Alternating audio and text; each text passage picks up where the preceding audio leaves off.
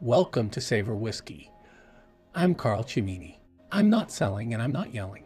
I'm here to introduce you to the good life and to hopefully settle your life down and introduce to you an appreciation of the wonderful world of whiskey, travel, and life's joys. On today's podcast, we explore one of Scotland's favorite whiskies, Springbank 10. First, let's visit Scotland's favorite family-owned distillery and find out a bit about the region and the distillery's history. The first reference to Campbeltown whiskey is recorded in writing way back in 1591. 10 years later, in 1601, Campbeltown had become a whiskey smuggling center and the illegal production of whiskey. In 1660s, that's the Age of Enlightenment, the Mitchell family, founders of Springbank, came to Campbeltown as settlers from the lowlands of Scotland. Some family members were already maltsters. By 1814, 20 legal distilleries were now in operation in the Campbeltown area. Springbank is built on the site of the previously illicit still used by Archibald Mitchell, and Springbank Distillery is officially founded in 1828, becoming the 14th licensed distillery in Campbeltown. As demand for Campbeltown malt increases, Archibald's sister Mary Mitchell builds Drumore Distillery. Brothers John and William Mitchell, Archibald's sons, take ownership of Springbank in 1837. Later, John takes his son into the business, forming the company J&A Mitchell. In 1838, John Walker of Kilmarnock, a Scottish grocer at the time, recognizes the burgeoning profile of Springbank whiskey and purchases 118 gallons. We all know who that John Walker became, with demand for Campbeltown malts appearing insatiable. In 1872, John's brother William continues the family venture into the whiskey trade and Glengyle Distillery is founded. In 1891, Campbeltown had a population of just 1,969 but was reputed to be the richest town in Britain per capita. The turn of the century brings a change of whiskey preferences, and Springbank alters their production accordingly to make lighter whiskey that was not as heavily peated, using coal rather than peat to dry its malt. In the 1920s, some of the Campbeltown's distilleries begin cutting corners to meet demand for whiskey, resulting in blenders turning their back on Campbeltown and looking elsewhere for consistently better malt. One by one, these distilleries begin to close. Suffering from the recession in 1925 at the beginning of the 20th century, Glengyle Distillery, after being sold by William Mitchell to another company, ceases trading. Rye-Clacton closes its doors, leaving only Springbank and Glen Scotia operating in the Campbeltown area in 1934.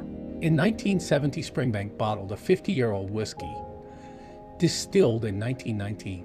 Longrow whiskey is first distilled at Springbank in 1973, proving that an Islay-style single malt could be produced on the mainland. Another general downturn in the whiskey business during the 1980s sees a wave of distilleries close across Scotland. Springbank continues to sell whiskey, though production is sporadic at best. Regular production resumed in 1989 at Springbank as the demand for whiskey begins to grow. By the 1990s, Springbank's single malt's reputation had taken off around the world. A spate of top-quality bottlings are released which cement the distillery's reputation for producing world-class whiskey.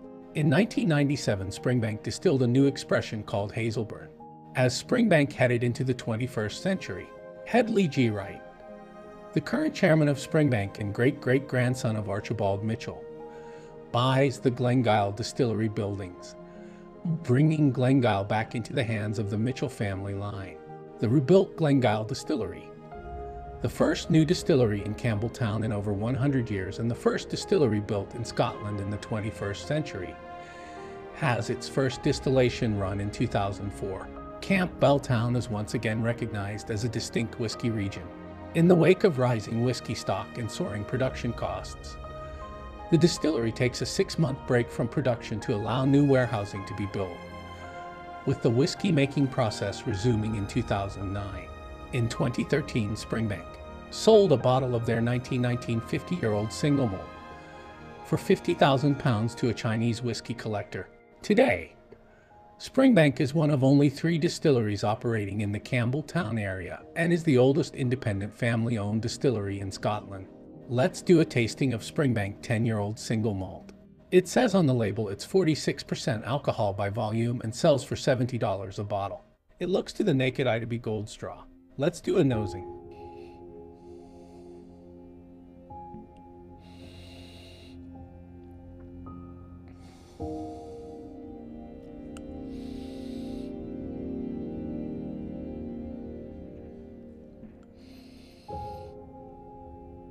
Green apple, I'm getting some lime juice. Luscious juicy green pear. Delectable, but with limited peat presence. Let's taste. Slanja.